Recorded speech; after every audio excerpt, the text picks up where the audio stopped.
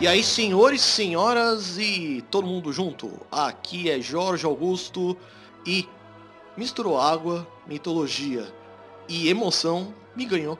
Olá, pessoas, aqui é Artemis e Grã-Mari, Grande Mãe, Deus Oceano, do Iemanjá, Afrodite. Adivinha só se eu não me emocionei. Nem um pouquinho, né? Nossa, não, imagina, que é isso?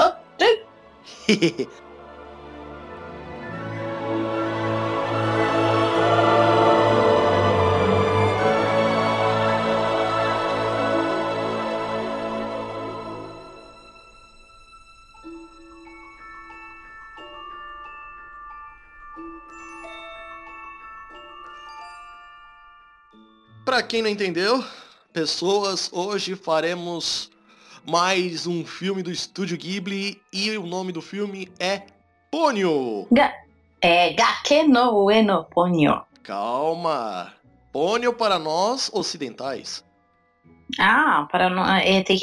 Acabou ficando com o nome de Ponyo, uma amizade que veio do mar. Exato. E agora da ficha técnica. Nome original, Gake no Ue no Ponyo. Vindo pro português, Ponyo, uma amizade que veio do mar, como disse Artemis. Lançamento em 19 de julho de 2008, lá no Japão. Sendo Nos cinemas, né? Nos cinemas e no dia 15 de outubro do mesmo ano, DVD para isso. E ele veio pro Brasil em 30 de 7 de 2010, ainda naquela velha onda de chegar aqui no Brasil muito depois dos Estados Unidos, mano cu. Sendo que lá nos Estados Unidos, 14 de agosto de 2009. Foi a data da dublagem da Disney, né? Dirigido e roteirizado pelo Hayao Miyazaki, produzido por Toshio Suzuki, claro, do Estúdio Ghibli. E a inspiração para esse filme veio de algumas partes, como por exemplo o conto de fada de Christian Andersen, que é um dinamarquês, A Pequena Sereia, olha só. Disney pegando a gente não vai assassinar. A gente não vai assassinar o dinamarquês, depois a gente coloca o nome bonitinho no post. Né? E também das óperas de Richard Wagner, que este é alemão. O Anel de Nibelungos. Também não vamos assassinar o alemão. E também vamos lembrar um pouquinho de Cavaleiros do Zodíaco, né? Nosso episódio do arco de Asgard, né?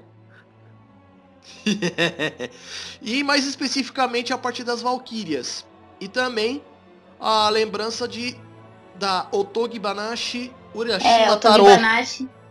Que Otogi Banashi é aquelas coisas. Que seria uma coisa, tipo, perto de contos de fada. Né? Entendeu? De Urashima Taro. É muito fofo, Urashima Taro, mas é triste. Olha aí. E aí a gente tem aquele plot twist em que o Miyazaki resolveu fazer Ponyo depois de assistir Pequena Sereia da Disney. Só que o cara foi muito mais fundo, né? Ele deu um belo toque, né? Dele de dar uma misturebada assim maravilhosa, fazer aquela salada mista que todo mundo acaba gostando, né? Não só por isso a mesma cor de cabelo entre a Ponyo e a Ariel, né? Deixa pra... Mas gente, que não vou dar nada a ver. Até porque o próprio Miyazaki também gosta de fazer personagens ruivas. Sabe-se lá por quê. Bom, tem duração de 103 minutos. Ele custou 34 milhões para ser feito, né? 3,4 bilhões de ienes. E arrecadou 201,8 milhões. Ou seja, ele se pagou pelo menos... De dólares, né? Sim, de dólares. Ele se pagou pelo menos mais de 5 vezes. Distribuído... Se você tá falando, você é uma boa pessoa em matemática ou não? Só multiplicar... bem mais do que 5 vezes, né? Porque, convenhamos, né? Umas 3 vezes 35 dá pouco mais de 170 milhões, então... bem mais. Ele foi distribuído pela Toho, pela Walt Disney Pictures e pela Play Art. Não só por isso que ele foi distribuído por aqui. E aí, olha só, a dublagem do Ponyo foi feita pela Alamo na época. A velha Alamo. Saudades. Resultado, nós achamos muitos dubladores conhecidos no elenco desse filme. Sim. E para aqueles curiosos, ainda está na Netflix, né? Porque como Ponyo, os filmes da Ghibli são de direitos da Disney, pode ser que saiam, né? Da Netflix. Mas assim, o que eu acho é que assim, por mais que a distribuição seja de direitos também da Disney, mas eles também são de direitos da Toho. Então isso pode dar uma briga fodida. Não sei, vamos saber. Porque muita coisa distribuída pela Toho tá na Netflix. Inclusive Tokusatsu, né? Pode ser, tomara, né? Tomara. Vamos lá. Bom, e a dublagem foi feita na Alamo, né? Lindo, maravilhoso. Então você sabe, a dublagem tá muito boa. Né? Tá muito boa. E a direção de dublagem foi da Úrsula Bezerra. Úrsula Bezerra. Mais nada menos que irmã de Wendel Bezerra, né? Que dispensa apresentações, né? Família Bezerra, os dois, puta né? Que pariu. Só pra vocês terem uma ideia, Úrsula Bezerra dublou na primeira parte do anime ninguém mais, ninguém menos que Naruto. Só isso. Isso só pra começar, né? Mas enfim, Artemis, traz um pouquinho da sinopse de Ponyo pra gente. É uma sinopse bem simplesinha, a gente vai detalhar mais, né? Que é a história de amizade. Né? A história de amizade, amor de uma peixinha curiosa, Brunhilde / Ponyo, né? E um garoto, que é o Sosuke. Eles se conhecem quando ele encontra a peixinha entalada no vidro, ou coitadinha da peixinha, né? E ajuda ela a sair do vidro. O pai da Ponyo entende errado, né? Achando que é a super rebelião, né? Da peixa. Que na verdade é que ela foi capturada em vez de salva. Aí ele fica super preocupado, né? E quer resgatar a coitada da Ponyo. Mas a Ponyo quer ficar com o garoto, porque ela se apaixonou com o garoto, né? Então ela se encontra uma forma de tentar voltar pro garoto, depois que o pai resgata, né? A coitada, aprisionada filha dele, né? Mas ela causa um caos na região onde o Sosuke mora. E esse é o começo da história. Né? E é resumo inteiro, né? Conta a história inteira. Ela causa o caos, ponto. Né? Bom, começamos com alguns personagens, né? Como a própria Ponyo, que como nome ela começou por Brunhilde, né? Se não me engano, é uma das personagens do Anel de Nibelungo, né? Se eu não me engano, é uma das Valquírias. Né? Pois é. Então, se vocês forem procurar a lenda de Brunhilde, é muito bonita, inclusive. Se eu não me engano, a história é mais ou menos assim. Ela se apaixonou por um guerreiro XYZ e brigou com Zeus e o mundo para poder ficar com o cara. E o cara se apaixonou por outra e aí ela virou uma guerreira e largou o cara. Algo assim. Eu não me recordo agora da lenda dela. Tudo bem, sem problema. Bom, ela é filha do Fujimoto e da Grandma Mare. E depois que conheceu o Sosuke, não quer ser mais Brunhilde, sim Ponyo, porque foi o nome que ele deu pra ela. E assim, filha de uma entidade dos mares e um cara que recebeu os poderes dessa entidade, ou seja, ela é meio humana, já pra começar, né? Bom, a voz dela foi de uma menina chamada Yuria Nara, e ela não teve outros trabalhos nessa época, porque tinha 8, 9 anos de idade. Aliás, ela não teve trabalho nem depois. Eu já ouvi, não tem como confirmar que isso é uma coisa bem comum do próprio Miyazaki. Ele tenta encontrar uma voz para crianças, de crianças, e pega e acaba sendo aquela dubladora criança que nunca mais faz nada porque né? Pois é. Não interessou fazer mais nada, né? Bom, a dubladora brasileira dela foi a Bianca Alencar. Só a Mei Chang de Fullmetal Alchemist Brotherhood. A título de curiosidade, né? A irmã da Miley Cyrus, né? Dublou a versão americana. Né? A irmã da Miley Cyrus tem mais bom gosto do que ela, mas vamos lá, né? Eu gosto da Miley Cyrus, ela é legalzinha, vai. Bom, próximo personagem é o Sosuke, que ele tem 5 anos, né? Até porque ele parece até mais velho, porque... Putz, grila, velho. Quantas coisas... O moleque sabe código Morse! Né? Ops. Calma que a gente chega lá. Ele é filho de Lisa e Kit, e ele tá lá protegendo a Ponyo depois de ela ter sido entalada numa garrafa de vidro. A voz que foi emprestada pra ele foi de Hiroki Doi, é o mesmo caso da Yuri Nara, né? E a dublagem brasileira foi Matheus Ferreira, que por acaso Kurosaki Ichigo em Bleach, Nawaki em Naruto, que é o irmão da Tsunade, e em Dragon Ball Kai ele fez o Caos. Mano, esse cara já é experiente pra cacete, hein? Puta que pariu. É legal até trazer, né, que o nome Sosuke é uma referência, né, a um escritor que é um dos meus favoritos, né? Natsume Sosuke. Eu acabo falando Natsume Sosuke porque costume, né? No Japão o sobrenome vem antes. Não é só no Japão. Quando a gente tá estudando literatura japonesa na faculdade, né, tá falando tudo em japonês, você não vai falar no Sosuke Natsume, você fala Natsume Sosuke. Então é isso que fica guardado na sua cabeça, na verdade. Né? E outra curiosidade... Por que acaba sendo... Ah, desculpe. Por que acaba sendo uma referência a Natsume Sosuke? Porque um dos contos dele, o Mon, é o personagem principal, Sosuke, mora numa casa que fica no morro. Gake no Ue. Tadá! Né? E outra curiosidade é que o Frank Jonas, que é um dos Jonas Brothers, né? Dublou a versão americana. Outra banda que eu não suporto. Alguém deve gostar. Né? Alguém um monte, né? Vamos dizer o que é verdade. Temos o Fujimoto, que é o cientista mago que não gosta de humanos, embora seja um, né? Ele é super protetor, mas assim, ele é só um pai super protetor, vamos dizer o que é verdade, né? Super, hiper, ultra, mega protetor. Meio xenófobo, né? É aí que a gente percebe de onde a Ponyo herdou o cabelo ruivo, né? Uhum. Não, a Grama Mari também tem cabelo ruivo. Os dois têm, mas enfim.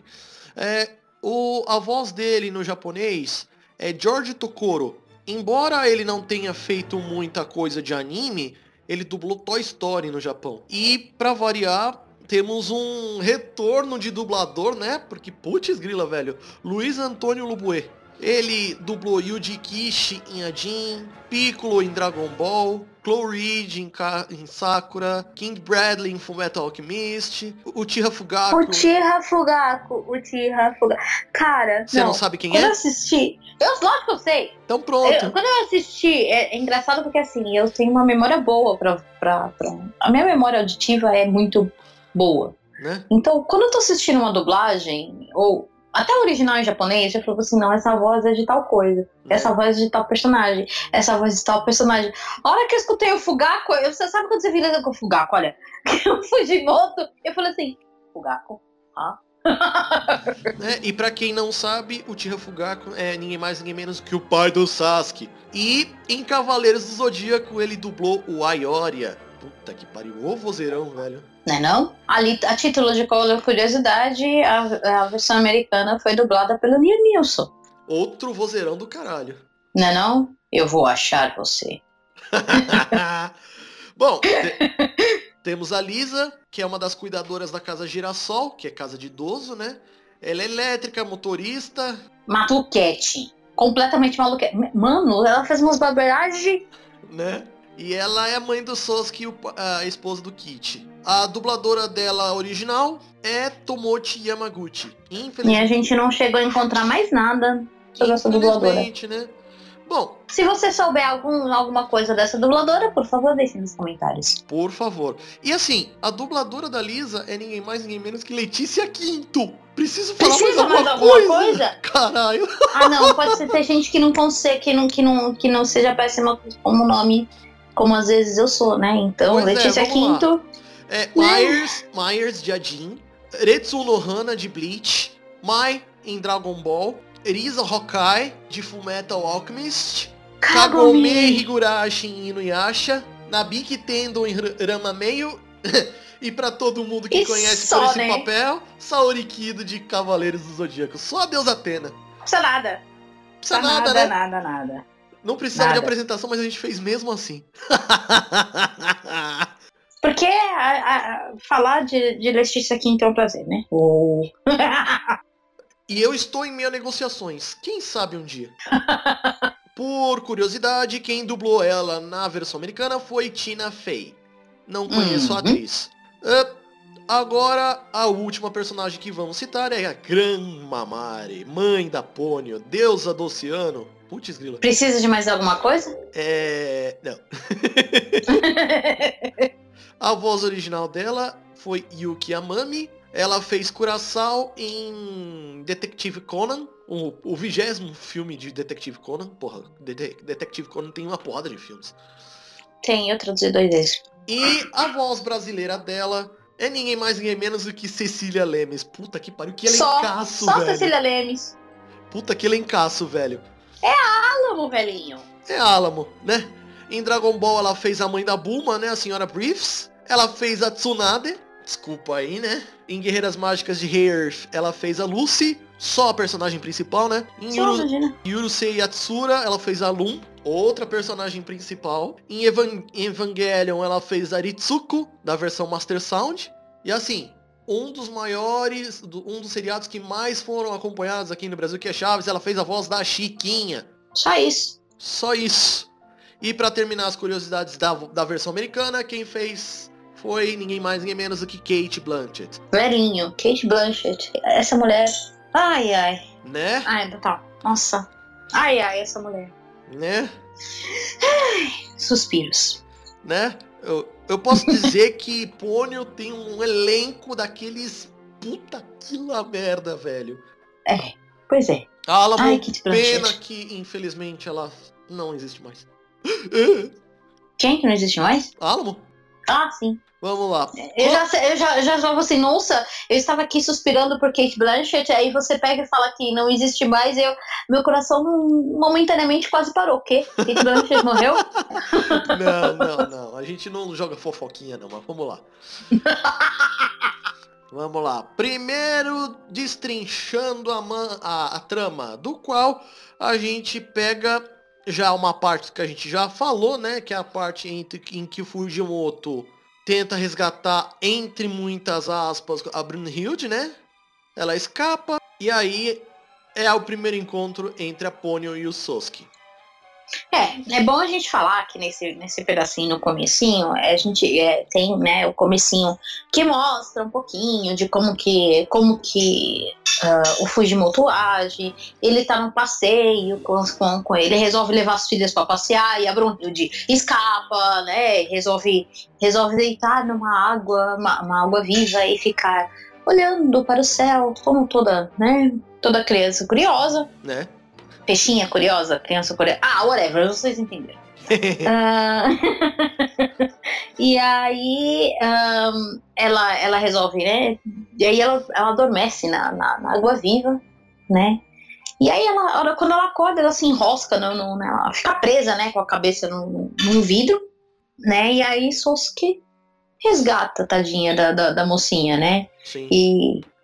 E ele acaba cortando o dedinho nos caquinhos do vidro. E aí o que acontece, o que causou todo o caos depois? Ela vai e lambe a ferida do Sasuke, conseguindo um pouco do sangue dele. Ela queria curar ele, tadinha. Não para de falar que foi de propósito, caramba. Não foi de propósito, mas foi o que causou todo o caos.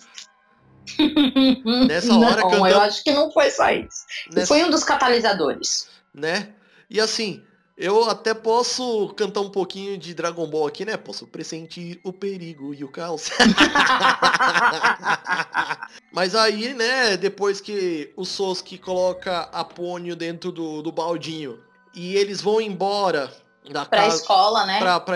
Ele pra escola e ela E a mãe pro trabalho, né? Pro trabalho.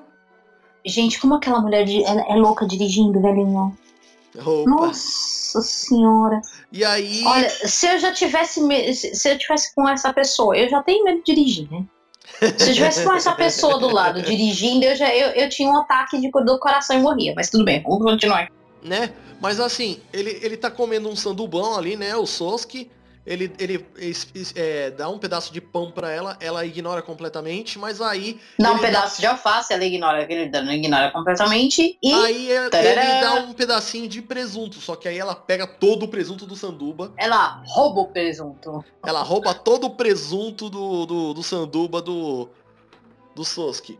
Em paralelo, o Fujimoto ele vai atrás da Ponyo, né, tentando resgatar ela, enquanto isso passando por um monte de sujeira tranqueira que tá tudo ali debaixo da água, né?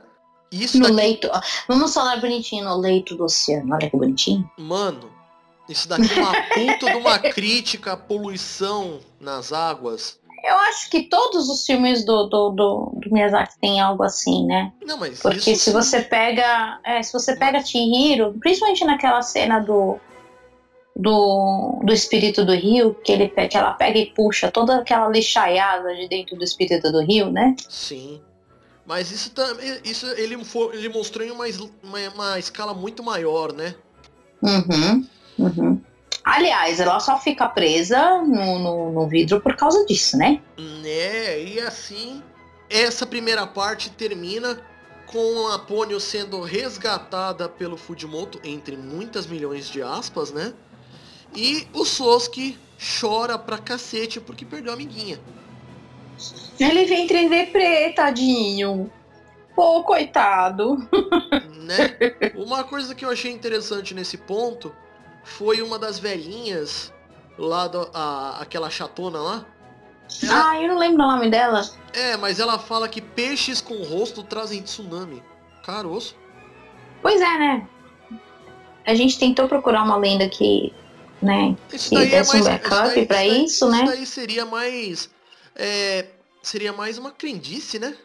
Mas às vezes a gente consegue encontrar alguma lenda que desse backup ao que falam, né?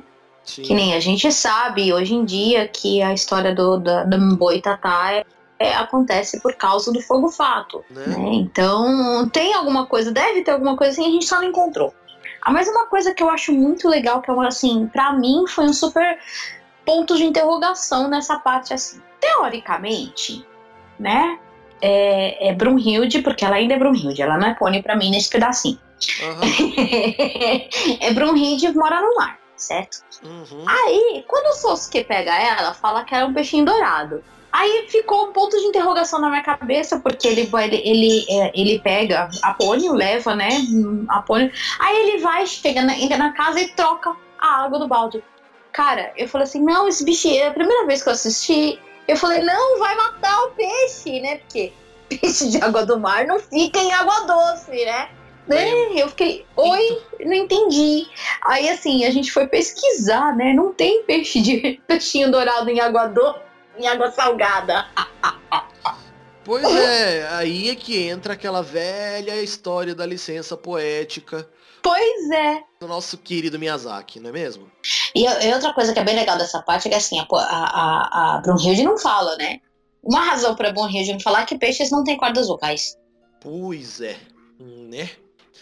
Bom, nesse ponto, a gente já parte pro segundo ato. E o interessante é que a gente pode levar em consideração aqui que o nome Sosuke pode ser levado ao filho do próprio Miyazaki. Olha que beleza. Não é o nome, na verdade. O personagem foi baseado no filho dele, né? Ah, sim. Os trejeitos dele, né? Sim. Pelo menos foi isso que a gente leu quer dizer, a gente leu numa das entrevistas do Miyazaki. Né? Falando que ele baseou o Sosuke, o personagem Sosuke, no filho dele. Então a gente já vai pro ato 2, onde tem a discussão entre pai e filha, entre Fujimoto e Ponyo, porque ela quer ser chamada de Ponyo, e quer ser humana, enquanto ele quer que ela continue assumindo o nome dela, que é de Brunhilde. E sendo um peixinho, né? Sendo um peixe. Sim, exatamente. E aí ele tentou trazer um pouco ela de volta. E aí ela pega um pouco do poder do poço, da poção lá que tá no poço, vira humana e causa aquele caos desgramento. Né? Porque assim, o pai dela tenta fazer com que ela volte à forma de peixe, ele consegue por um tempo, mas ele até sai da cena falando, ela tá muito forte, eu preciso falar com a mãe dela. Né? Porque a Ponyo, inclusive, já começa a demonstrar um controle de magia bem mais forte aqui do que o Fujimoto tem. Com certeza. Né? E aí ela vai atrás tentar pra sair.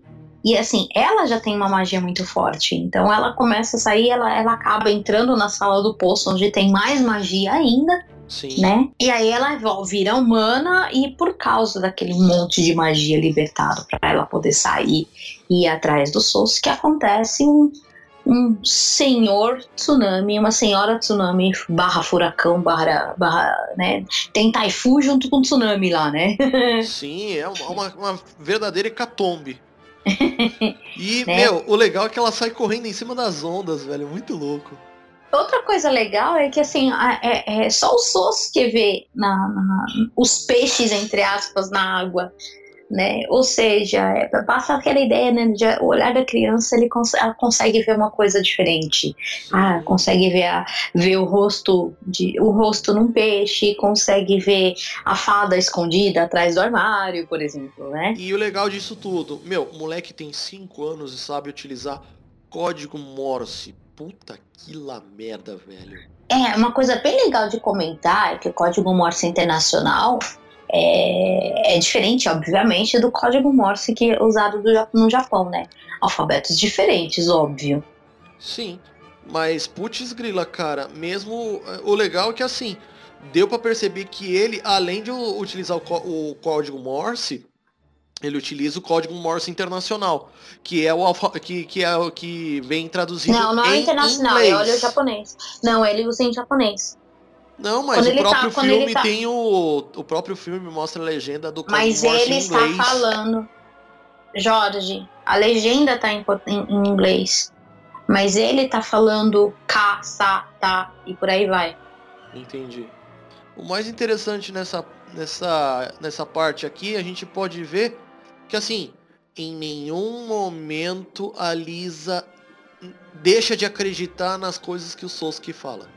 E eu achei isso lindo, eu achei maravilhoso, é um apoio. E não é só a Lisa, todos os adultos que interagem com o Sosuke jamais viram pra ele e falam: você tá vendo coisa? Para com isso, moleque. Não, eles deixam a criança ter a vida de criança. Eu vi um peixe na água. Filho, você viu um peixe na água? Pô, que legal e tal. Coisas assim, sabe? Ela não desacredita. Não, eu fiz amizade. A Ponyo é um peixinho, ela é mágica. Que legal, ela é mágica, filho, que lindo. Nunca fala, como assim? Está louco? Peixe é mágico, né? Eu acho isso muito legal. E ainda a gente tem aquela questão do Glomp. Pra quem entende um pouco de inglês, bom, pra quem não entende, a gente fala desse mesmo jeito. Glomp nada mais é do que daquela velha coisa do tipo, pulei na pessoa. Você sai correndo, pula e se joga em cima da pessoa. Você pula e gruda na pessoa e dá um abraço super hiper mega gostoso. Isso é um glomp. Pra gente traduzir isso pro português, imaginem, pessoas, o glomp é basicamente um montinho. A Ponyo faz um montinho nele, era que ela acha ele. Mano, isso me fez lembrar um Anime Dreams que eu participei, isso no começo dos anos 2000. A gente fez um montinho, cerca de umas 20 pessoas. Que deuses. Na frente das câmeras da Rede TV na época. Mano do céu. O moleque que ficou debaixo do montinho, ele saiu amassado depois.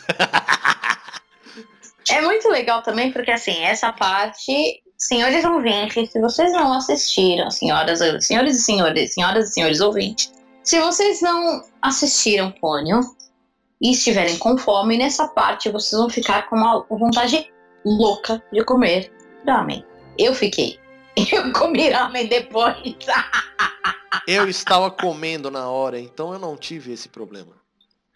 Se você quiser ver essa receita, entre aspas, recriada, tem um canal no YouTube, Feast of Fiction, que ele recriou esse prato, ele ensina, entre aspas. É super fácil de fazer, mas é legalzinho de assistir. Até porque a gente volta um pouquinho do que a gente tinha falado em alguns dos episódios anteriores. Esse ramen é uma comfort food. Né? Tem uma outra coisa que eu acho bem interessante de notar, né? Que nessa parte fica bem claro como que as casas da região estão preparadas para emergências. Você tem luz de emergência, você tem gerador, você tem... Não, mas isso daí é Japão, né, Artemis? Eles são preparados para emergências. Até porque eles moram num arquipélago. Eles estão em cima de uma falha tectônica. Então eles têm que estar preparados para tudo.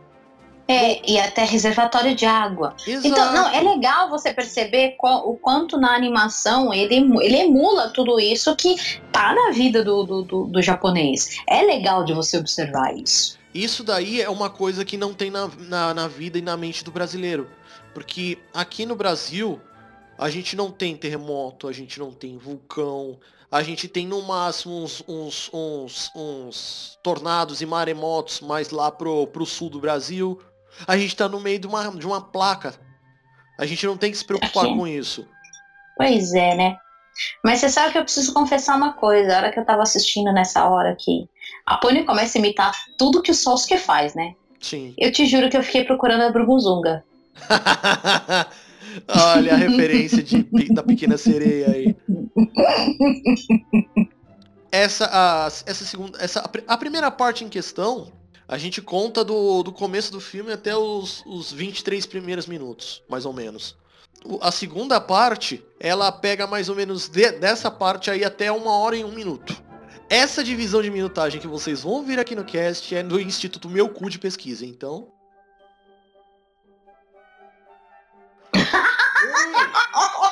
Então... Então é bem isso. Não é isso, é só a gente que é arbitrária, é só isso, gente. Foi o que eu falei, Instituto Meu Cu de Pesquisa, olha aí. Eu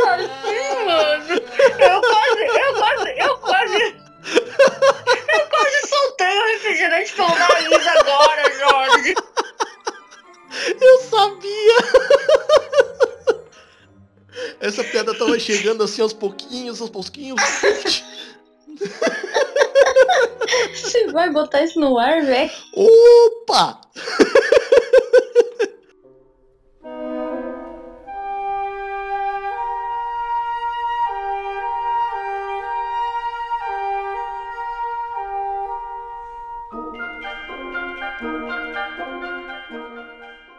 Antes de terminar aqui o nosso ato 2, a gente tem que trazer uma referência, porque quando a Lisa conversa com o pai do Sosuke e a Lisa e o Sosuke conversam com o pai do Sosuke no navio através de código Morse, é quando esse moleque mostra né, ser foda pra caroço. E eles estão conversando e assim, ela tá puta da vida porque era pra ele vir pra casa e ele não veio por um motivo ou outro de trabalho. E ela tá putaça da vida com ele. E aí, depois que o Sosuke conforta a própria mãe, ela canta o Watashi wa Genki. Que é justamente... a música do Totoro, só que isso. É uma das músicas do Totoro. Eu quase tive um treco quando eu percebi a música, mano. E eu não tinha percebido até pôr as mãos nessa pauta. Eu tive que reassistir o filme. Eu tive que reassistir o filme. Explosão de cabeça de Jorge concluída mais uma vez. Né? Mas assim, eu falei, peraí, como assim? Eu reassisti todo o filme com a pauta na mão. Eu falei, puta que pariu mesmo. Mano do céu. Mas deixa pra lá, né? Mais uma que eu tô devendo pra Artemis. Se bem que... Nossa, isso foi horrível. Então, neste episódio, tivemos uma retribuição direta, né? Tipo, eu vim com a piada e ela veio com essa mind blow, né? Quase, meu, você não tem ideia. Ia ser um tedel aqui. Imagina, a doida feliz aqui tomando refrigerante, quase sai refrigerante pra todo quanto é canto aqui, até pelas orelhas. Bom, ato 3... cerca de uns 13, 14 minutos. E aconteceu bastante coisa, como é o fato da visita da Grandma Mari ao submarino do Fujimoto. E quando ela tá no meio do caminho, né? Aí o Sosuke vê, fala, olha, a grande mãe do oceano, a grande mãe do Deus, deusa do mar, ou coisa assim, né? Pois é. E aí o Fujimoto percebe que a lua tá perto, né? Perto demais. Nossa, o mundo vai acabar, e etc e tal. Pois é. E nesse ponto, a Ponyo já voltou pra casa do Sosuke, né? Mas depois daquele Eu acho muito bonitinho todo. Que o Fujimoto tá super, hiper, ultra, mega bravo, né? Uhum. Não, porque a Brunhilde fez isso, porque a Ponyo fez isso, a Ponyo fez aquilo, a sua filha Brunhilde, que não sei o que lá, que não sei o que lá. Aí a Grandma Mari olha pra ele e fala assim, a Brunhilde? Ponyo? Que nome mais lindo! A mãe dela tá toda de boa. Ai, que coisa mais fofa. Olha, e eu diria que se todo fosse mundo... um cartoon, se fosse um cartoon tradicional, ele estaria soltando fumacinha pelos ouvidos, né? Né, mas assim, o mais interessante é que todos os adultos, com exceção do Fujimoto, praticam diboísmo nesse filme. É verdade. E aí, depois de a gente ver todo esse maremotos, Aí a Grandma Mari, caramba 4 de coisa assim.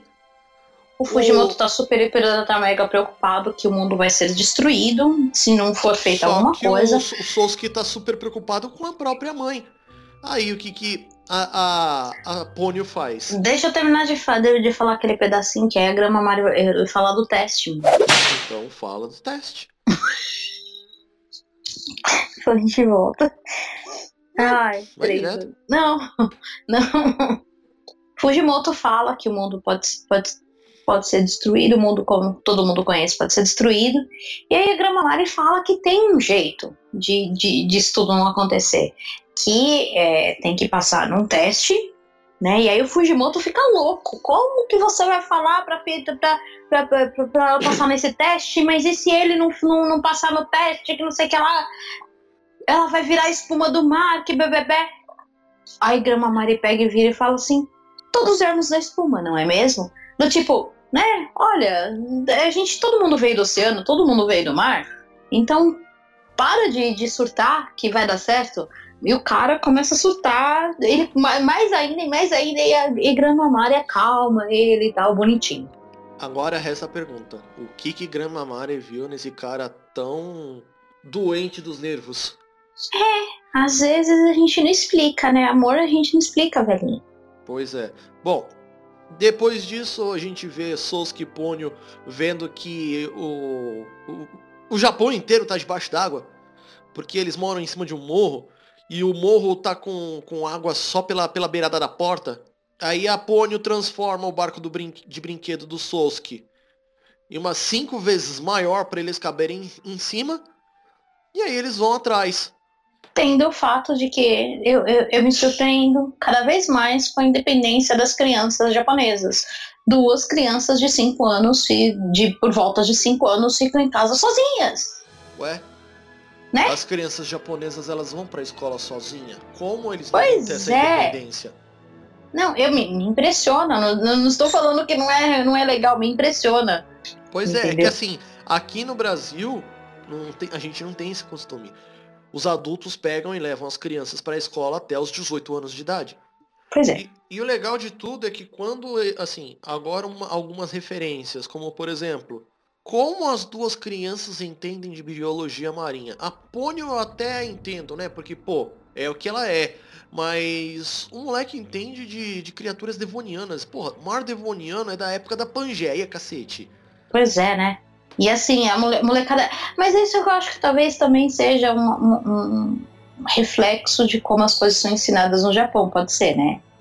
Também pode ser. Porque talvez seja ou ele por ser num arquipélago tem interesse maior por peixes e etc e tal. Isso me lembra o cara do criador do Pokémon, que o cara que criou o Pokémon gostava ele era, entre aspas, um insetólogo de plantão, né? Ele Satoshi adorava Tajiri. insetos. Satoshi Entendeu? Tajiri. Não, mas isso daí, Então- isso daí são os meninos japoneses, Artemis. Todos eles gostam de besouros, insetos em geral. Então, eles colecionam, foi por isso que surgiu o Pokémon. Por causa Então, mas eles do sabem- costume dos meninos japoneses de colecionar insetos. Mas eles sabem os nomes e etc e tal, mas eu acho que talvez isso também seja um traço cultural, porque eu lembro bastante de estudar em literatura, né, que é muito comum você ter marcadores do local onde a pessoa vive, né, mais do que um endereço, vamos dizer assim. Ah, na rua que tem a cerejeira de tal e tal e tal tal coisa, ou a região que tem um pássaro que canta assim, assim, assim, assim, assado. Eles prestam mais atenção. Sim. Né? Então talvez, também, né? É como disse no nosso cast de cultura de escola japonesa. Você se esforça mais na escola japonesa. Você tem muito mais referências de muitos outros países do que a escola brasileira, porque a escola brasileira malemar faz referência a si mesma, infelizmente.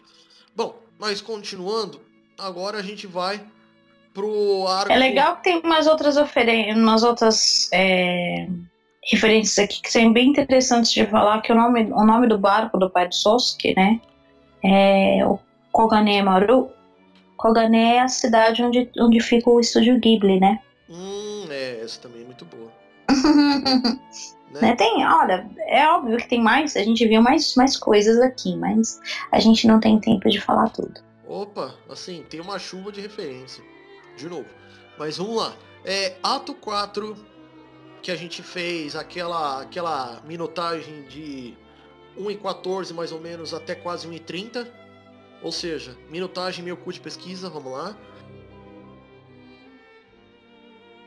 Quando o Sasuke e a Ponyo encontram um casal com um bebê, aí vem aquela referência de dar comida, ela queria dar comida pro bebê, mas como o bebê não podia comer aquela comida sólida, tinha que dar comida pra mãe gerar o leite. E aí a Ponyo enche a mãe de comida. É muito fofo isso, muito fofo. Pois é. E aí o bebê se irrita, chora, etc. E aí a gente vê o lado da irmã cuidadosa da Ponyo, porque a primeira reação que ela tem pra fazer, ela pula no neném e, tipo, acalma ele. Sim. Né? Tudo bem que eu acho que ela acalmou o neném magicamente, né? Mas... Né? Mas assim... porque ela nem consegue transformar a vela depois, né? Nesse ponto, o Sasuke vai com a Ponyo pra poder aumentar a vela sobressalente que eles tinham, mas a Ponyo já tá muito cansada. Aí a magia da Ponyo começa a acabar. Que eles ganham com do casal, né? Sim. Mas assim, eles mal conseguem chegar na margem do outro morro, porque a Ponyo tá muito cansada. Muito, muito cansada. Ela gastou muito da energia mágica dela. Aí eles andam um bocado, encontram o carro da Lisa. Aí lá na casa Girassol, todo mundo tá envolto numa bolha mágica, onde todos podem respirar debaixo d'água. E estão revitalizadas, assim, porque assim, as senhoras... Correndo pra cima e pra baixo, andando, pulando. E blá blá blá. E aí, eles estão andando o resto do caminho. Até viram assim, cadê a Lisa? Cadê a Lisa? Não, a Lisa tá conversando com a mãe da Ponyo. Né? Tipo, conversa entre comadres. Ou entre mães, né? Porque mãe com mãe se entende. Pois é. Na grande maioria das vezes. Quer dizer, eu ia falar isso agora. E aí, eles passam por aquele túnel. Mas é interessante comentar um pouquinho antes deles chegarem perto do túnel, que eu acho bonitinho que a Ponyo não sabe o que é choro. Né? Ela pega e vira pessoas que tá saindo água da sua cara. Por que tá saindo água da sua cara? Né? Mas mesmo assim ela parece que entende o sentimento. Não o sentimento, a ansiedade e a aflição do Sasuke, e ela vai lá e conforta ele do jeito que ela consegue confortar, porque tipo, né? E uma coisa que eu achei muito interessante nessa parte, quando o barquinho volta pra ser um barquinho que a Ponyo não consegue mais sustentar mais magicamente, né? Pro tamanho de brinquedo. Reparem, pessoas queridas, se vocês assistirem, ele volta, aí o binóculo que estava com Sosuke e o chapéu que estava com Sosuke também viram pequenininhos. Sim, o cap do Sosuke também reduz de tamanho. Reduz de tamanho, eu falei assim, oi? Como assim? Tô entendendo nada, não. E a mochila da Ponyo some. Pois é. Coisas que a gente repara que a gente tá assistindo, procurando. Né? Procurando, como a minha mãe fala, procurando pelo em ovo. Né? Bom, e agora o último ato, que vai de 1h30 até o final, onde sim, agora tem o túnel, e aí ela volta a ser uma peixinha. Aí o Sosuke fica extremamente preocupado. Fica, meu Deus, tal, não sei o que lá, blá. Sim, mas aí o Fujimoto tenta levar o Sosuke e a Ponyo lá pra onde a Grama-Mare e a Lisa estão. Só que ele não chega do modo certo, porque o Sosuke tenta fugir. E ainda tem aquela velhinha lá que fala pra não acreditar no Fujimoto, né? Porque o Fujimoto fala, não, eu vou levar vocês lá, que não sei o que lá. É óbvio que ele não quer levar porra nenhuma, né? E aí, nesse ponto, a gente... As irmãs interferem, né? Até porque por mais que o Sosuke tenta fugir, ele não consegue. E aí, Sosuke, Ponyo e a velhinha são levadas pra casa Girassol. Não, é porque assim, eles são embolhados, né? Pelo Fujimoto, e ele faz menção de ir pra um outro lado. E as irmãs da Ponyo que pegam todo mundo e levam pra onde tava ali. Elas interpelam o Fujimoto. Sim, exato. E aí o que acontece? Eles chegam finalmente lá na casa Girassol. O teste é quando a Grama-Mare pergunta ao Sosuke se ele ama a Ponyo e que vai ficar com ela definitivamente. Sendo ela peixe, sendo ela humana, e o Sosuke fala... Seja ela peixe ou humana, tipo, indiferente. E ele fala que sim. Claro, que ele gosta da Ponyo de qualquer maneira. Não interessa como a Ponyo seja peixe ou seja humana. Né? E aí eu acho que o teste, na verdade, não é o que ele responde, mas o sentimento por detrás disso, a pureza dele, né? Com certeza.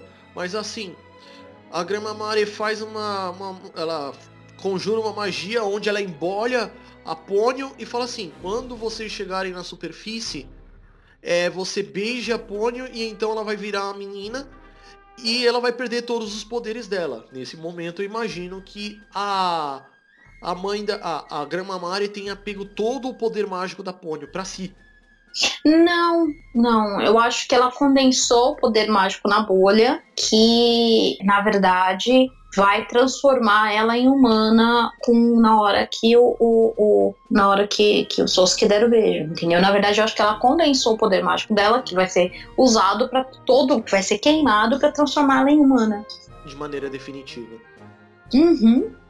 E assim a Grama-Mare restaura o equilíbrio natural. Todos os navios que estavam à deriva vão ser aportados de novo.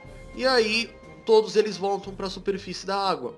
Onde então a Ponyo pula, dá um beijão no Sosuke, se transforma em humana e o filme acaba.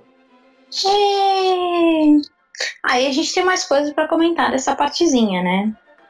Bom, e aí dessa parte aqui, como a Artemis disse, ela condensa todo o poder da Ponyo naquela bolha para poder transformar a Ponyo em menina de maneira definitiva. Mas eu acho... Mas assim, eu acho que nesse momento não é só isso. Porque a Ponyo tinha poder demais. Então eu imagino que ela reduz o poder da Ponyo apenas ao suficiente para fazer a magia de transformar ela em menina, e o restante ela toma para si. Não, eu não acho que ela toma de volta pra ela. Eu acho que ela usa pra poder restaurar a ordem das coisas, entendeu? Também, pode ser também.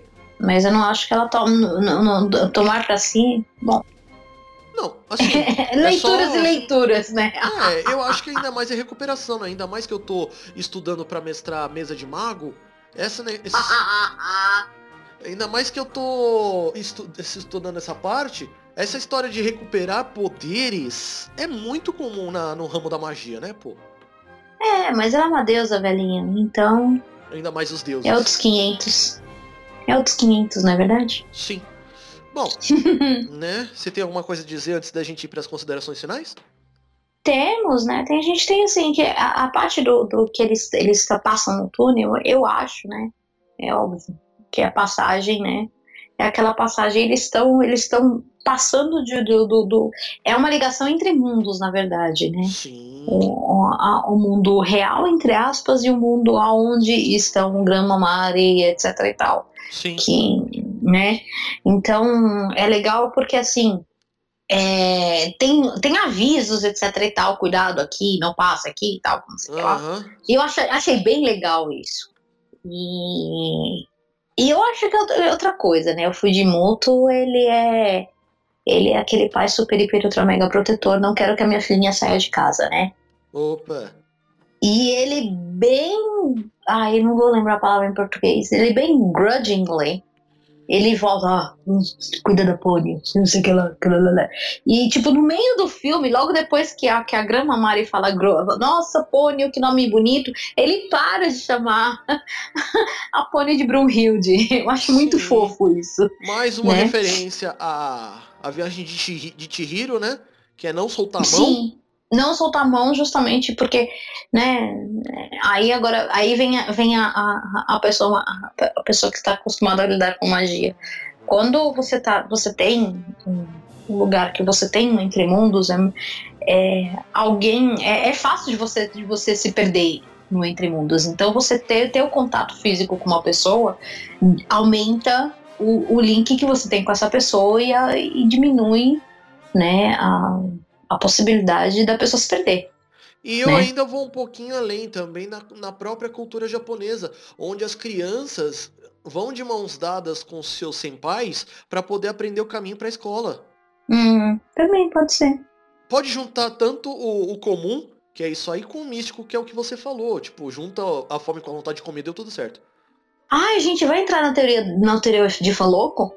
Opa, você acha que não? Mas assim, mas é muito parecido mesmo, porque até assim, tem uma teoria de fã que fala que aquele casal que hospeda a Kiki, que são os padeiros, na verdade são os Sous que apoiam adultos.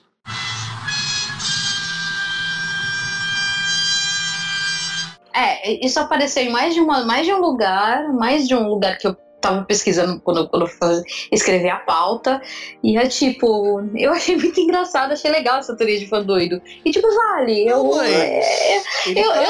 eu entro nessa teoria de fã doido, você não entra? Não, mas assim, lembrando que é o seguinte, tem muita gente que diz que o universo do Ghibli é uma coisa só. Não tem não é? Não tem por que você não dizer do contrário. Essa teoria não é tão doida assim. Não é? Né? E assim, você pode ver que tem várias coisas escondidas de outros filmes do estúdio Ghibli. A musiquinha de Totoro.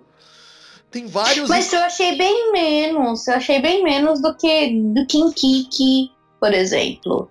Mas assim, mesmo sendo em maior ou menor grau, você tem os easter eggs, né? Não tô dizendo que tem muito, mas você tem. E assim, uma coisa que eu queria falar pra vocês, ouvintes do coração. Quando esta pessoa que está gravando comigo soube do tema e ela se reassistiu pra poder fazer, assim, ela me colocou na pauta em letras garrafais. A Pequena Sereia é o conto de fadas favorito da fada super empolgada que escreveu essa pauta. Então... Então, tomem que vai ter uma pauta gigante. Chicante. Só 3.300 palavras só. Deixa pra lá, né? Eu me empolguei.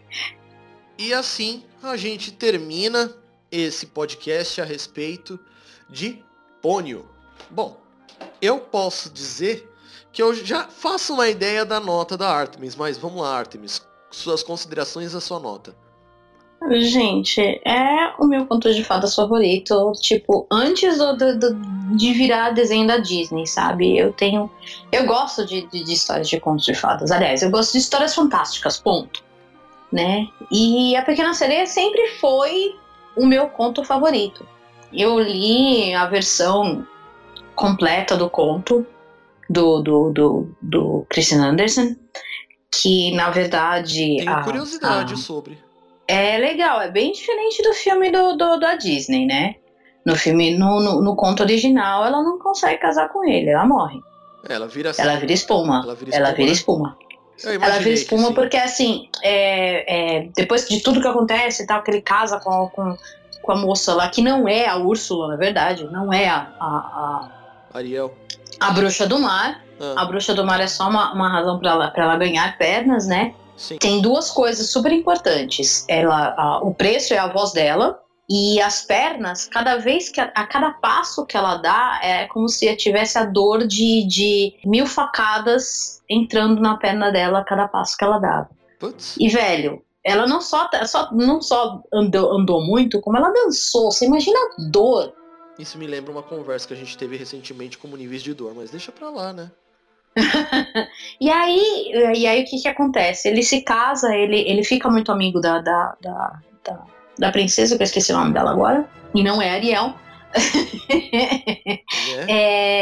E aí ele casa com uma princesa de um reino distante, né? E aí quando ela fica triste, ela vai pra beira do mar, as irmãs dela aparecem com uma faca e falam: se você quiser voltar a ser sereia, você vai matar ele, que você volta com a gente pro fundo do mar. E dão uma faca pra ela. E ela vai pro castelo e ela não consegue matar o príncipe, porque ela ama ele. Então, no que ela volta pro mar, ela fala: eu não consigo, e ela vira espuma. Sim, morreu. É lindo, né? Mas triste. Esses contos de fada originais normalmente têm uns fins trágicos. Não tem jeito. Se você... Nossa, qualquer dia a gente conversa disso. Mas tudo bem, voltando a Ponyo. Eu gostei muito. Ele é um twist bem bonitinho do meu conto favorito, né? E, nossa, as referências de Gran-Mamari pra Wicaniana aqui é perfeito, né? A Wicaniana que cultua Afrodite, que é uma das deusas oceano, né? E por aí vai. Né? Deixa pra lá. A primeira vez que eu assisti, a hora que Gran-Mamari aparece, eu me debulhei em lágrimas, mas tudo bem. Né? As outras vezes você acaba debulhando um pouquinho menos. Bom, eu preciso dizer que são 7 esferas? Eu preciso dizer? Preciso, né? Então, 7 esferas, né, velhinho? Porque, olha, né? O twist do Miyazaki na história, com todas as referências ao Anel de Nibelungo, que é uma... lembra que eu falei que eu gosto de mitologia, né? Mais cabe, contos de fada e por aí vai? Né? Pois é por isso que eu disse. Esse twist do Miyazaki, ele cabe. Não é aquela coisa sem nexo. Esse twist cabe. E pra mim, eu acho que essa história é uma história mais bonitinha que a versão da Disney, apesar de eu adorar a versão da Disney. Aqui no mar, né? Apesar de gostar da versão da Disney. Então, tipo, são 7 esferas, é a primeira vez que vocês estão vendo a fada aqui das 7 esferas, né? E eu acho que não vai ter 7 esferas tão cedo. Tem sempre uma que diz todo o resto. Mas vamos não lá. É? Então tá bom. A minha consideração final a respeito do filme, assim, o filme é lindíssimo. Por mais que a animação seja mais antiga do que muitas outras, ela envelheceu muito bem, obrigado. É maravilhosa a animação. Sim, e assim, a história vinda do fundo do mar, toda essa questão dessa coisa de você fazer um protesto informando da poluição marinha e tudo mais, também me pegou bastante. A própria história essa coisa muito mágica, porque assim, eu sou o doido e feliz que também gosta de histórias fantásticas, mas de uma forma mais, assim, vamos dizer assim, menos mágica do que a da Artemis, né? Porque eu não sou wicaniano, eu sou espírita. Mas tem um quê de magia também. E assim, eu dou uma nota 6 para Ponyo. Mas não por falta de qualquer coisa. Eu diria pelo fato de não ter pego a mim de uma maneira integral, entendeu? Eu dou 6. Não pegou o lado emocional. Não pegou o lado emocional, assim. Eu fiquei contente, eu gostei pra caceta do filme, indico, assistam. Mas não me pegou 100%, por isso que eu dou 6. Eu daria até 6,9 se fosse o caso, porque é um 0,1. É um caragésimo de nada. É assim, é aquela coisa do tipo, é pessoal. Por isso que não saiu. Não foi o suficiente pra me empolgar e me dar 7, pra eu dar 7 esferas, entendeu? Uhum. Faltou alguma coisa pra me empolgar desse jeito. Bom, enfim, a gente termina aqui o episódio, né? Trazendo pra vocês mais esse filme do Ghibli, né? Claro que ainda não acabou, a gente tem muito mais filmes do Ghibli por aí. E você quer comentar aí, comentar com a gente o episódio, só ir lá no post do episódio, Facebook, Twitter, tá tudo no post. É só você puxar, acompanhar a gente. Você que tem Android, que você tem o Podcast Addict ou outros agregadores, dá pra você avaliar cada episódio com o número de estrelas pra gente ser mais buscado no Podcast Addict. Sim, você pode avaliar, ajudar a gente a melhorar nas buscas no Addict. Ele tem agora um sistema de busca próprio. É legal pra caramba isso aí. Você que é igual a Artemis, que tem aquele gadget da Apple, só dá aquelas 5 estrelinhas e o comentário para poder ajudar a gente a melhorar na busca. Isso é de extrema importância. E outra coisa, além dessas questões da classificação, a sua opinião é mais importante do que tudo, porque a gente está fazendo isso por vocês. Então, é só vocês fazer que nem o Garcia, que deu uma dica de tema aqui pra gente, a gente já fez, inclusive. Não, a gente ainda não fez, mas vamos fazer. Foi Koi no Katachi. A gente não fez Koi no Katachi? Se eu não me engano, ainda não. Então tá. Mas a gente vai fazer. A gente fez, não fez? Ah, não, foi quando eu no Niwa, tá certo, esquece. Exato, Koi no Katachi é diferente. Mas a gente vai fazer, isso é fato. Por isso que eu digo, a tua opinião é extremamente importante. Não é que a gente tá tentando forçar. É porque assim, a gente faz os episódios pra vocês, tudo bem. A gente faz porque a gente gosta, mas é bom a gente fazer uma coisa que vocês queiram ouvir. É legal isso aí. A gente já pegou vários temas aqui com o pessoal para poder fazer isso aí. E a gente vai fazendo aos pouquinhos. Até porque, né? São um episódio de 1h30 a cada 10 dias. Então, né? Vamos nessa. E faltam poucos episódios pro final do ano. Então, agradecemos a todos que acompanham a gente. Um grande abraço a todos vocês e até o próximo episódio. Até mais. Mata, né? 心も踊るよパクパクジュギュパクパク